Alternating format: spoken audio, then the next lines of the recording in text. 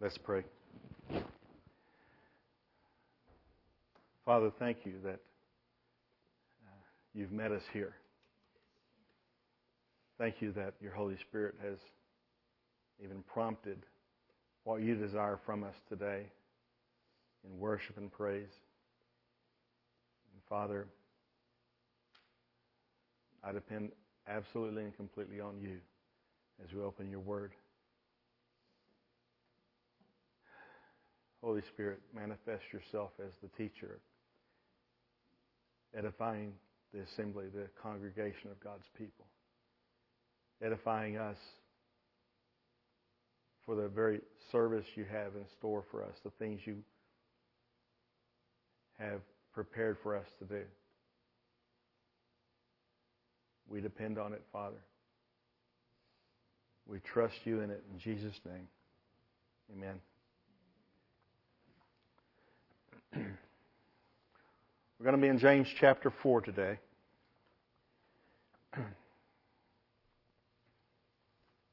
Interesting little chapter.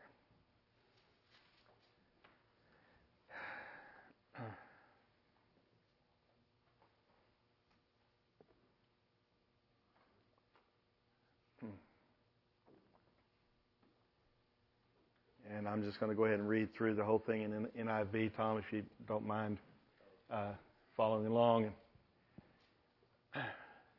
Pretty short chapter. Verse 1 says, "What causes fights and quarrels among you? Don't they come from your desires that battle within you? You desire but do not have, so you kill. You covet but you cannot get what you want, so you quarrel and fight. You do not have because you do not ask God. When you ask, you do not receive because you ask with wrong motives, that you may spend what you get on your pleasures.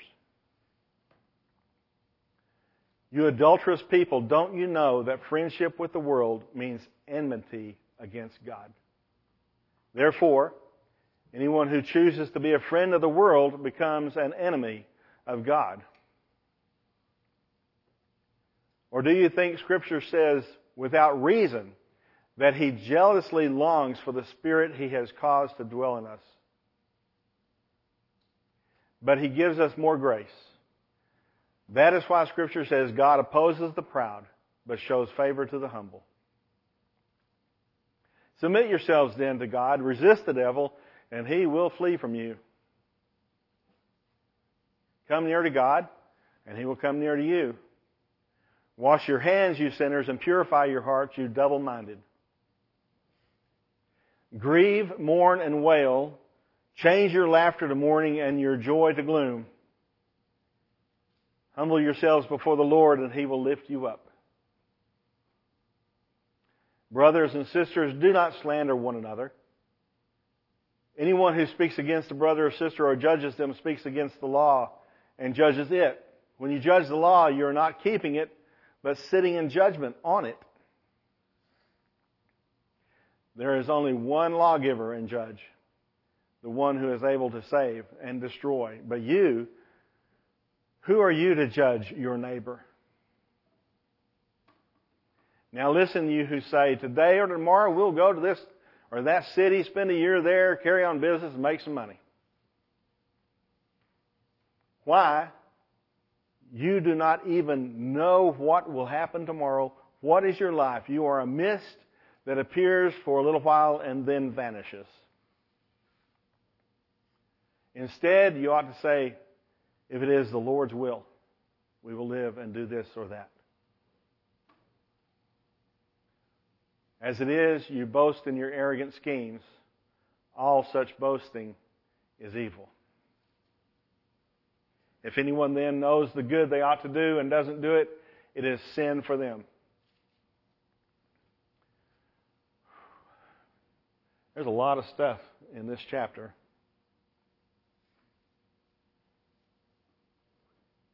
Several well and often quoted, "Hey, look at you."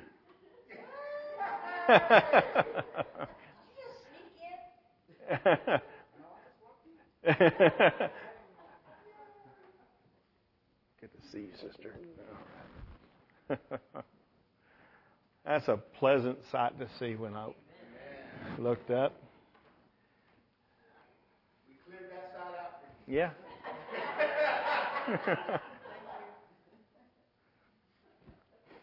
What was the last part of chapter 3? What was the last thing in chapter 3? Do you remember how that ended? And the fruit that consists of righteousness is planted in peace among those who make peace. And then the very next sentence, where do the conflicts and where do the quarrels among you come from?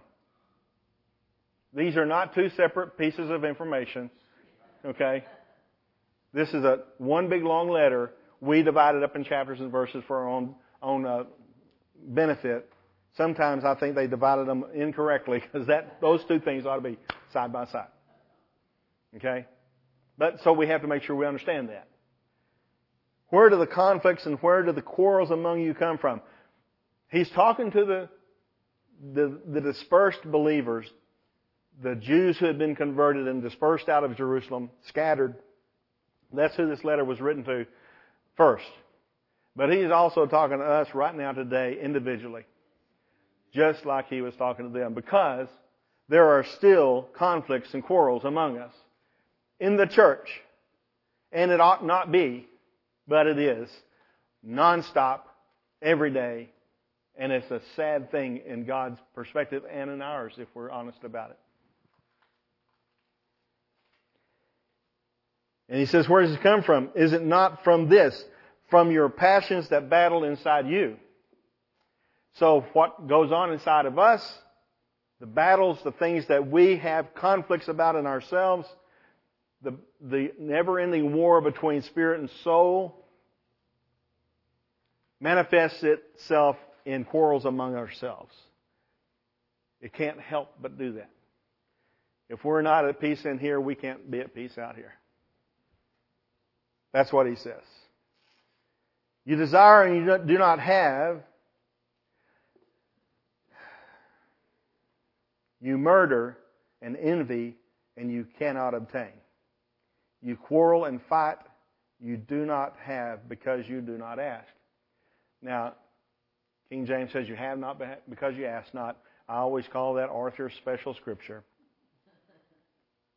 Because he believes it. And it's an interesting place to stick this particular truth. And I was quoting it one time to a good friend who's now gone. He was a Church of Christ guy. So he wasn't always all that hopeful. Sadly to say. I mean, he really wasn't.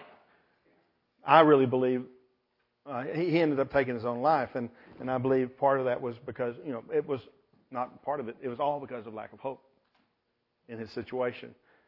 And a very, very sad thing for me to come to that realization about him and where he was. But I would say, you have not because you ask not. And he would say, you ask and receive not because you ask amiss.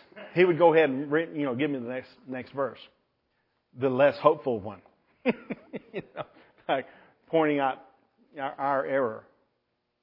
You ask in NET it says you ask and do not receive because you ask wrongly, and this is how it's wrong.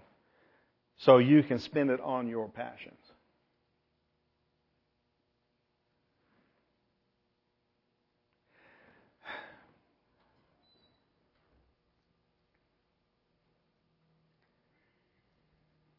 This whole several sections here that James is presenting, he's presenting these contrasts between war and peace, between friend and enemy, between pride and humility. Like, see this, see this, see this. Look at them side by side and be honest about it. So he's even talking about what happens in prayer.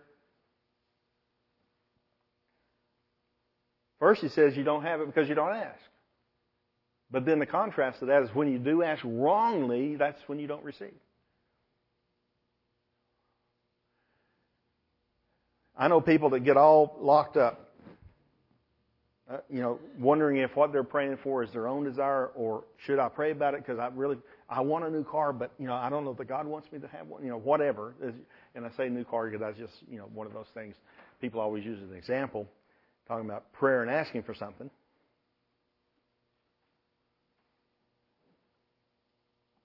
What is the purpose of the prayer? What is it in the end? Always looking toward the end of things. What is it that we are praying? Why are we praying for this thing? And what is the end result? Because he says you pray wrongly, you ask wrongly, because you're planning to spend it on your own passions. Whatever it is you're asking for, it's for your benefit. God is all about glorifying Himself in us, not glorifying us in the earth. Okay?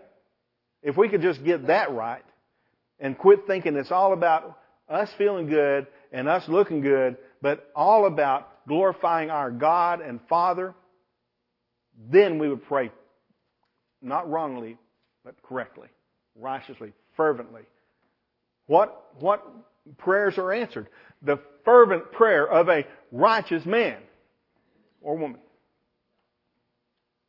The fervent prayer of a righteous one. That doesn't leave any room for wrongly praying. If you come in righteousness under the blood of Christ and fervently ask God for something that's going to glorify Him, that is not wrongly asking. That's the way you pray. You pray that you want Him glorified in whatever you ask for. I wrote, our prayers should be full of faith and fervency, not lust and selfish desire. Full of faith and fervency. Think about that every time you bow your head. If we don't ask in faith, don't ask. If we don't ask believing, don't ask. So come in faith and fervently ask God in prayer. And, I've got to always quote Matthew Henry a time or two. If we seek anything that we may serve God with, we may expect He will either give us what we seek or give us hearts to be content without it. Well, God, but I want that first one. I want what I asked for. But He will also make us content without it if that's His will. And give opportunities of serving and glorifying Him in some other way. We don't always get it right, but when we come with faith and fervency, He's going to do some of that work. If it's not in His plan, He's going to make it clear and change our hearts and say, here's what I prefer that you do. This is my plan for you, and here's the contentment that comes with being in my will. If you can give up what you thought you wanted and needed, and just hear what I have for you, and know that it's the best possible thing. There's no other possibility when God gives us anything. It's the best there is for us to have. If we can just get there and be content with or without whatever His will is. Verse 4, adulterers. That's not talking about earthly adulterers. It's talking about people who have turned and given themselves to another God. Because we are told, it's very clear in Scripture, that we are the bride of Christ. And when we go seek another, we are adulterers in the Spirit.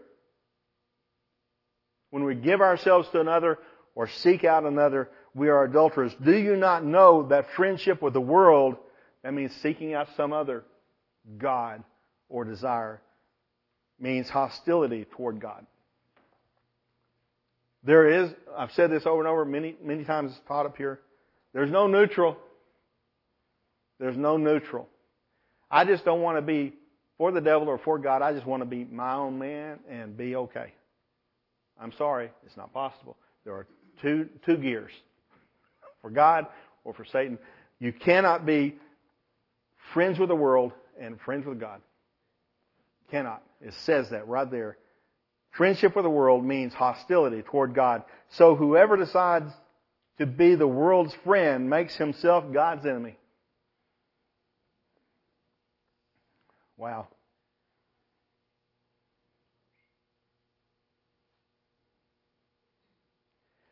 Verse 5 speaks to a little bit about what Arthur brought up during prayer and then during worship. Or do you think the Scripture means nothing when it says, the Spirit that God caused to live within us has an envious yearning? The Spirit that God caused to live within us. We are the temple of the Holy Spirit. Has an envious yearning. By the way, he says, Scripture says that. That is not a quote from any Old Testament Scripture that we have in the canon. But it lines up with a whole bunch of what we know. Because God said from the very beginning, what kind of God is He? I am a jealous God. Have no other God before me. I am a jealous God. And He says it in many different ways. And if He is a jealous God, what Spirit is it that lives within us? It is His Holy Spirit. If it's His Spirit, it is a jealous one. That's what He's saying here. It lines up, even though it's not an exact, we can't find the exact quote. The Spirit that God caused to live within us has an envious yearning. It's jealous for us. Envious yearning. It desires our full attention.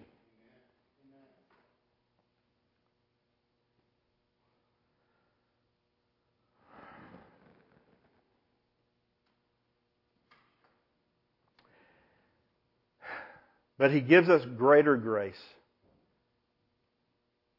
Therefore it says, God opposes the proud, but He gives grace to the humble.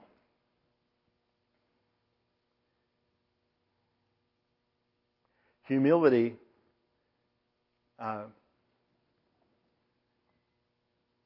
is a hard place to get to for a lot of people. The world, our society,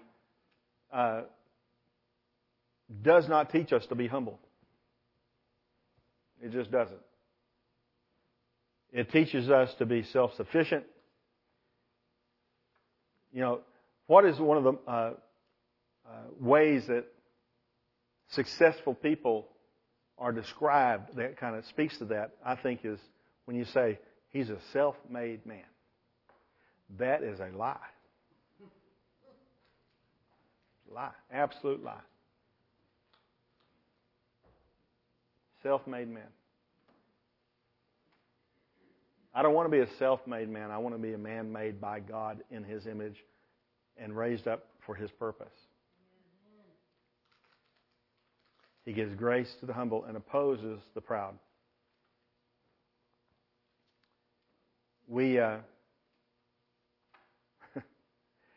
That's an ongoing battle. It's an ongoing battle for me. I believe it's an ongoing battle for many of us.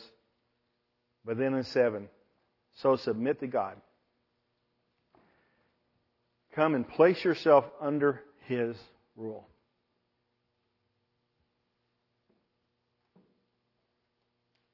Call yourself a citizen of the kingdom of God and acknowledge who the king of that kingdom is. And say, I'm a citizen, a servant of the Most High. And that is how I will live. That's what it means to submit to God. Put everything under His authority. Everything is under His authority anyway, but when we acknowledge and say, I'm not even going to put my hands on it, I'm going to give it all to You, depend on Your direction, depend on Your sovereignty in my life. But resist the devil and he will flee from you. That's often quoted, isn't it? If you're not submitted to God and you resist the devil, how well does that work? Can you do one without the other? I don't think so. I believe these two are put side by side for a reason. Submit to God and then resist the devil. It comes as a package. Come under God and then say, Satan, get behind me. Resist him and all of his tricks and his ways when God reveals Satan's schemes to us, and we see it and we acknowledge it and say that's the hand of Satan, it removes the power of it from Satan. It's like he leaves the room and goes and makes another plan. He doesn't give up. But in the moment, in that attack, in that effort of his, subtle or overt, it doesn't matter, when we submit to God, and God then reveals some things to us and says, all right, here's the way it is, and you see this, you see the attack, you see the invasion, you see the hand of Satan coming against you. All you have to do is resist it, say, I see that's who that is. And just like Jesus said to Peter, if Satan get behind me, that authority is real. It is real. When we resist the devil, he'll flee when we're submitted to God. This next couple of verses, to me, let me just point this out. It doesn't, that scripture doesn't say, go to war and defeat Satan. Does it? Why? He's already defeated. When we think it's our job to defeat him, we are wasting our energy, and he has won. In that little realm, taking our energy and our attention, when we think it's up to us to defeat him. No, it says resist him. And remember, Christ has already won the victory. He has already defeated Satan. He has already defeated death. All of that has been done. And we are to remember this, pronounce it, and announce it. Say it out loud. Satan, you've got no place. You're defeated. I resist you. Say it out loud. Saying stuff out loud is a big deal. And at the end of this chapter, I'm going to emphasize that some more. Saying it out loud. It's not like you can't believe something in your heart and it's really belief and it's really real. But when you say it out loud, many things in the Scripture talk about saying this or saying that. That's what we're going to get to in a minute. So just say so. The enemy has been defeated. Death couldn't hold him down. Some song like that, right? All right, so this next couple of scriptures is kind of written, to me, kind of in a backward order. Draw near to God, and He will draw near to you. Cleanse your hands, you sinners, and make your hearts pure, you double-minded. Grieve, mourn, and weep, to turn your laughter into mourning and your joy into despair. Humble yourselves before the Lord, and He will exalt you. I'm thinking, when you're not near to God, you've got to clean your hands up, get your hands off stuff it shouldn't be on, purify your heart, turn it toward God, devote yourself to Him, and then draw near. God will not draw near to sin. When all the sin of all mankind was placed on Jesus, what did God have to do? He had to turn His back on His own Son. God will not and cannot draw near to sin. He will draw near to us as we draw near to Him after we have purified our hearts, turned it toward Him, cleansed our hearts, claimed the blood of Christ over junk in our lives, understood that we're forgiven, and that this just happened to me briefly in the middle of prayer. It's like it struck me how far from Christ-like I am. Again. It struck me again. And all of a sudden, I was just broken. That's what He means by grieve and mourn and weep. Recognize your need for God. Recognize it and grieve and mourn about how bad, how wretched we are, but how hopeful we are in Christ. Quit laughing and start mourning. Quit being jocular. The jocularity of the world keeps us away from God. Stop laughing when it's not appropriate. Stop laughing to cover your tears. Start crying for God. And humble yourself, it says in 10, before the Lord, and He will exalt you. Have some questions. When it says draw near to God, is it easy and quick? In your experience? Is it easy and quick? Or is it laborious and lengthy? Is it purely spiritual? Is there some physical requirement? I think there's different ways, different times in our lives, different situations we're in. Sometimes you've got to get on your face physically on the floor and just cry. Or pray, repent, whatever. Other times it's like you just turn your heart and say, Jesus, I need you, and you're there. Sometimes not. Sometimes it's like, I got to get rid of junk. I got to lay this down and remember who I am in Christ. Remember that I'm forgiven, and only by His blood can I even enter in, but I can enter in. And by His blood I can draw near. And God then draws near to me.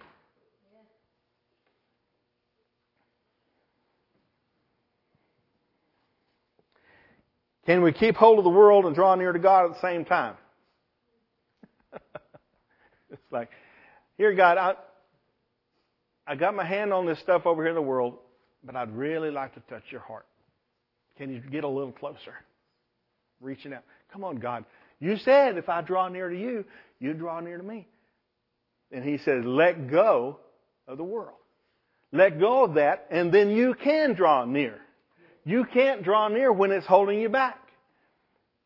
Don't let our attachments to the world keep us from that.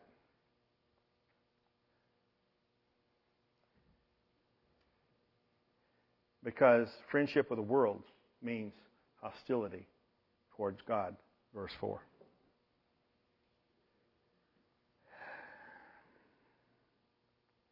In the end of verse 8 it says, you double-minded.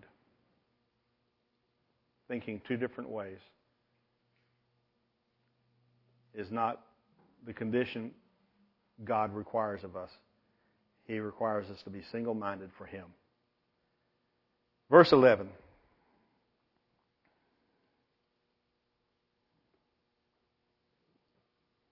Do not speak against one another. King James says, speak not evil one of another, brothers and sisters. He who speaks against a fellow believer or judges a fellow believer speaks against the law and judges the law. But if you judge the law, you are not a doer of the law, but its judge.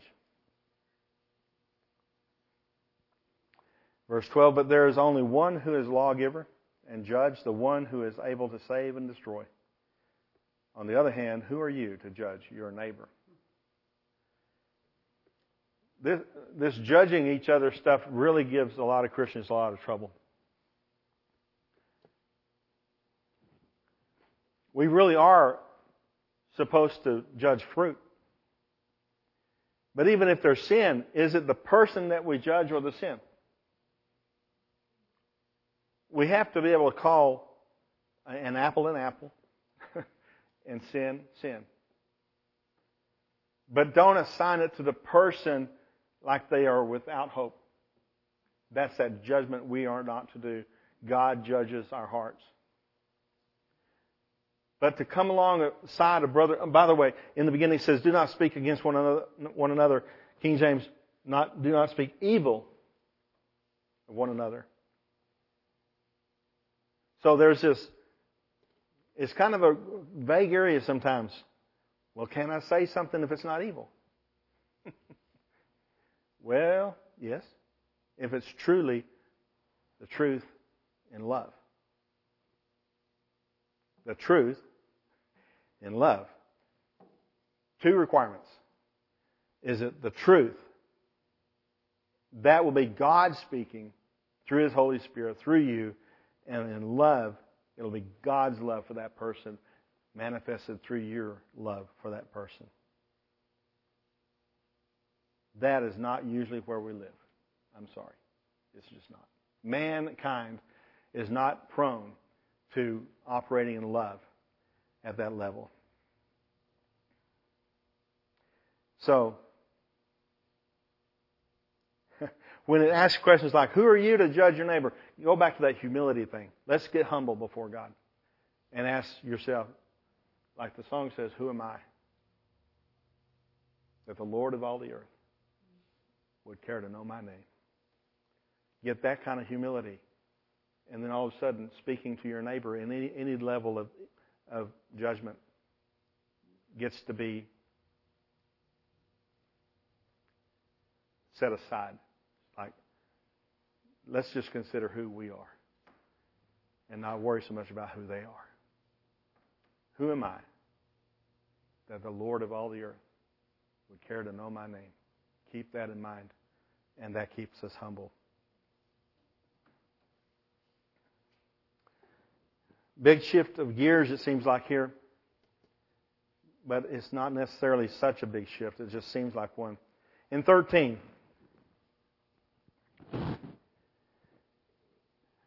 this always reminds me of the adage, Lord willing and the creek don't rise. I always thought, after I became a Christian, I thought that is such a sorry way to say that. You mean God is in control of everything but the creek? If He's willing, the creek won't rise. But we always have to throw in our human adages, our human way of describing things, it seems like we always throw in stuff that just speaks against the truth. Like, spare the rod, spoil the child. That's a lie. That's not what the Word says. It says, if you spare the rod, you hate your son.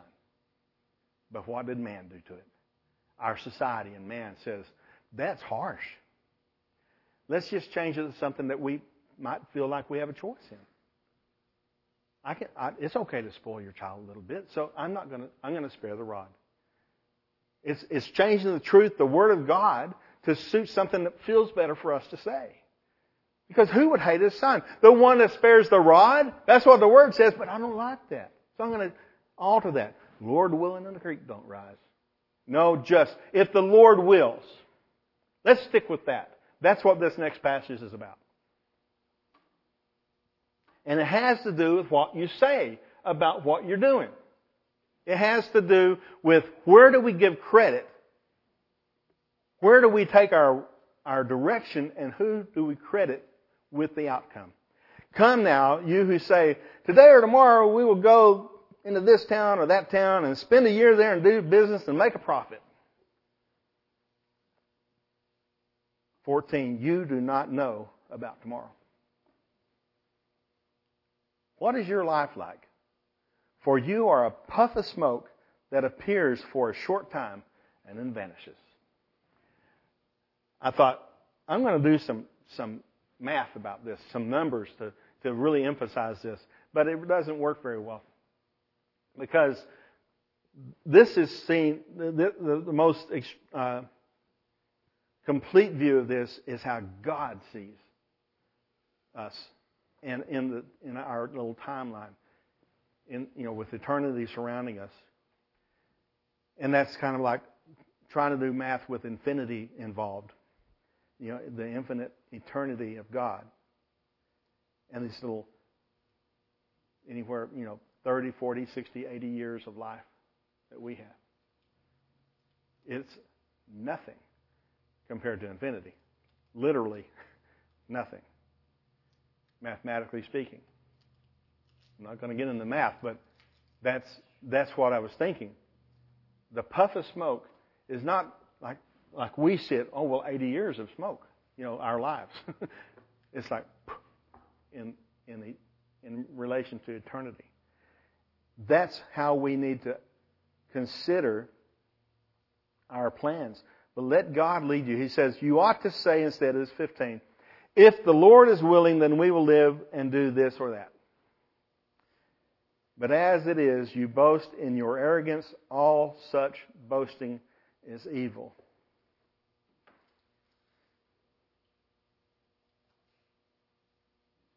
So whoever knows what is good to do and does not do it is guilty of sin. And he's talking, he says in 13, come now you who say it. You announce your plans. You share your plans, your hopes, whatever, and take credit for them. We're going to go over here. We're going to do this. We're going to make money. Then we'll be back. And God was never mentioned. That's the problem. You don't have to say it just like this. You don't have to say, oh, if it's God's will, I'm going to get up tomorrow and go to work. But in all we do, in all we say, it ought to be apparent that we are dependent on Him. Somehow, it ought to be built in. We ought to be that example. We should not have to convince somebody we are Christians. We ought to exemplify it by giving Him credit for all that we say and do. All the profit we make. All the good. All that He sustains us with. The graces that He pours into us. The blessings that He pours out on us. And we should always walk away where someone has heard our conversation and they say, wow, God has been good to them. They shouldn't say, there's a self-made man. They should say, God has really blessed them. That's the point. Not just in going to a city or doing some business. The planning is not the problem. We are supposed to plan. The problem is, do we acknowledge God in it?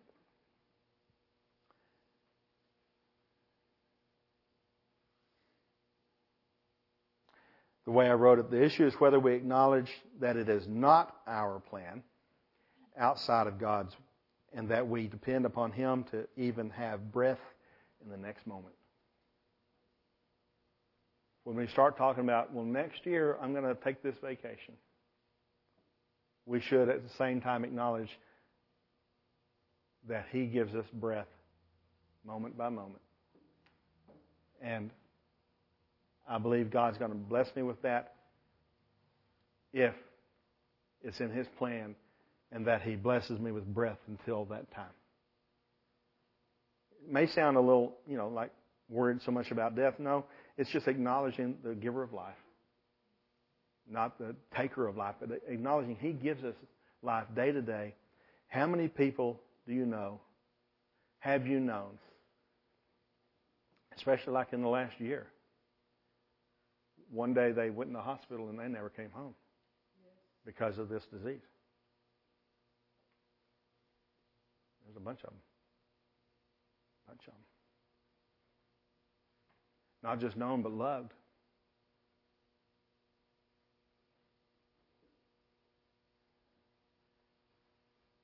I even started, not out of fear, but out of, I believe, responsibility, acknowledging that tomorrow is not promised to me or to you. And I have a number of responsibilities that nobody else has any interaction with. At my home, at our business, and here in the church. And I decided I better write some of this stuff down so that if tomorrow I'm gone, I won't leave them in a bind. They won't be saying, what was Jimmy thinking? That he didn't tell somebody how this works. And the more responsibility you have, the more you ought to consider that. That if in a blink of an eye you were gone, what would you leave behind? Would you leave behind a well-organized blessing for somebody or a mess for somebody else to clean up? Because we are not promised tomorrow. He's saying it right here. You do not know about tomorrow. You don't have to live in fear, but let's all live in responsibility to God. Let Him direct all this. Let Him speak to you about this. Some of you are in a position that you need to do that. You need to consider what it is that you would leave for your loved ones or anybody, and co-workers, whatever, that would be a mess instead of a blessing. Don't let that be.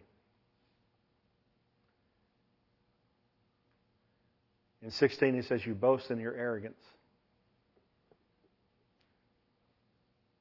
And all such boasting is evil.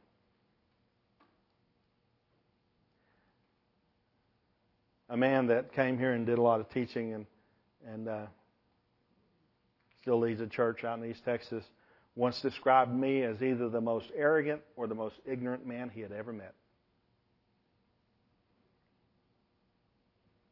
He said that out loud to his church about me. It's like, who am I? Why are you bringing my name up? And if I want to choose between those two, I want to be ignorant, not arrogant. That's kind of my response to that. I would rather be ignorant than arrogant. But I was some of both. I still am some of both. Hopefully less of both since then. That was like 20 years ago.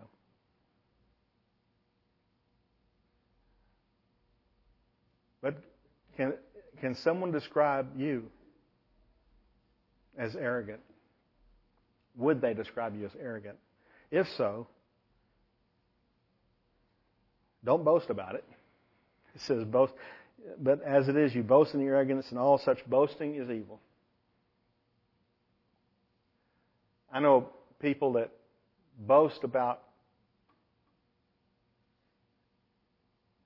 their language that's inappropriate. Well, I do this, and I just do that. Just me. Boasting in their arrogance. It says it's evil. Whoever knows what is good to do and does not do it is guilty of sin. When God reveals it to you, He places responsibility on you for it. I also know people say, "Oh, don't tell me. I don't want to be responsible. Don't tell me anymore." Okay, so you want to leave arrogance and go to ignorance. Just stay in ignorance. Don't want either one. I want to be mature and wise and humble.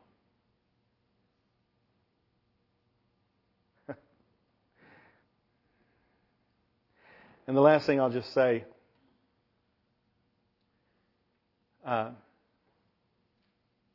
the way, Job, in Job, from 121 is where this quote comes from. You hear this all the time. The Lord gave and the Lord has taken away. May the name of the Lord be praised. It's always, that's about giving credit to God for His sovereignty. He is the one that makes the decisions. And we have to acknowledge that in all of our plans and all of our doing. John Piper said it this way about our belief in God's involvement in our life. It is arrogant not to believe with your heart and confess with your lips that ultimately God governs how long you live and what you accomplish. If we don't acknowledge those two things, that God numbers our days and decides what it is we accomplish, it is by His hand, then it is the arrogance that this mentions, and it's sin when we don't acknowledge God's hand in those two things. The numbering of our days, the blessing of what we put our hand to.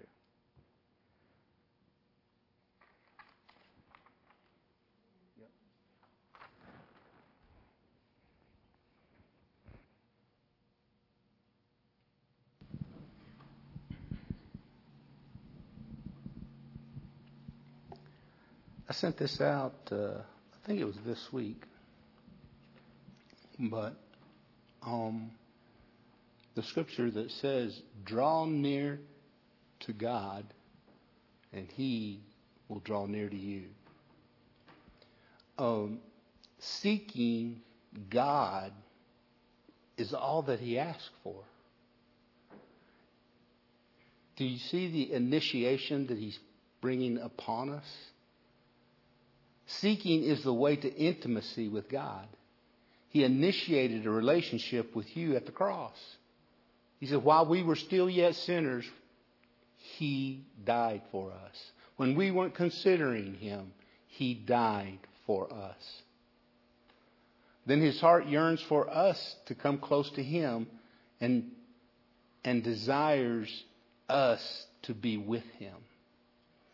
He goes to prepare a place for us so we can spend eternity with us. Now He wants us to initiate our hearts toward Him. So when He initiated the cross and He made it possible for us to enter into His presence, He initiated a relationship with us, if you choose that. But then the rest of the scriptures, and there's a lot of them. I only wrote 3 of them down here. Draw near to Him, and He will draw near to you. All you've got to do is decide that you want to be with Him. And when you make that decision, and when you step closer, He's going to come the rest of the way. Why? Because He loves you and wants to be with you. Understand His heart toward you. I'll read you a scripture. This is in Job 8, 5-6 out of the Amplified. If you would diligently seek God and implore the compassion and favor of the Almighty, then you are pure and upright. Surely now He will awaken for you and restore your righteous place. He will awaken for you. Psalms 24:6. This is a generation of those who diligently seek Him and require Him as their greatest need, who seek your face even as did Jacob. And then Psalms 27:8. When you said, seek my face in prayer and require my presence as your greatest need, my heart said to you, your face, O Lord, I will seek on the authority of your word. Because He has said so, because He has brought His truth to us, should draw us close to Him. Want us to initiate, want us to take the step, want us to embrace Him. Just seek Him. And He'll show up. I promise you. He promises you. It's a better promise than I got. If you just make a step toward Him, He will run toward you. Whatever He needs. I like what Jimmy said was, does He come quickly when you ask? Or does He make you tarry on the altar, wailing, saying, come, Lord Jesus? He does both. Whatever he wants, I'm willing to give. If you have that kind of heart, whatever He wants. God, you want me to kneel, fall on my face, wail, and ask for your presence? Then remember, I require Him because He is my greatest need. That's what I'm going to do. But there are times He says, seek the Lord while He may be found. Then all I've got to say is, God, He's there. He's with me. Because my greatest need is Him. So, Father, I just thank You. I want to do this before I pray. I want You, this is the invitation. I want you to commit to drawing close to Him. That's it. Just, God, I will draw close to You however You decide. So, if this is what you want, if you want God, He makes it easy. Just call on my name. So, Father, in the name of Jesus, I pray that each one of us find that place where you may be found. And so, Father, I pray that as we seek you, your word promises that you will be found. And so, Father, I thank you. I thank you for these people. I thank you, Father, that they have a yearning for you. Father, let us yearn, Father, out of that jealousy, that I don't want anything else, because I know you're the provider of life and you're provider of all that I need in this life to carry on. So, Lord, I pray, Father, upon these people. I want you to receive it in the name of Jesus. Receive that spirit of seeking. Seek the Lord while he may be found. And say, Father, I desire you. You are my water. You are my food. You are everything. In Jesus' name. Amen. Y'all have a good week.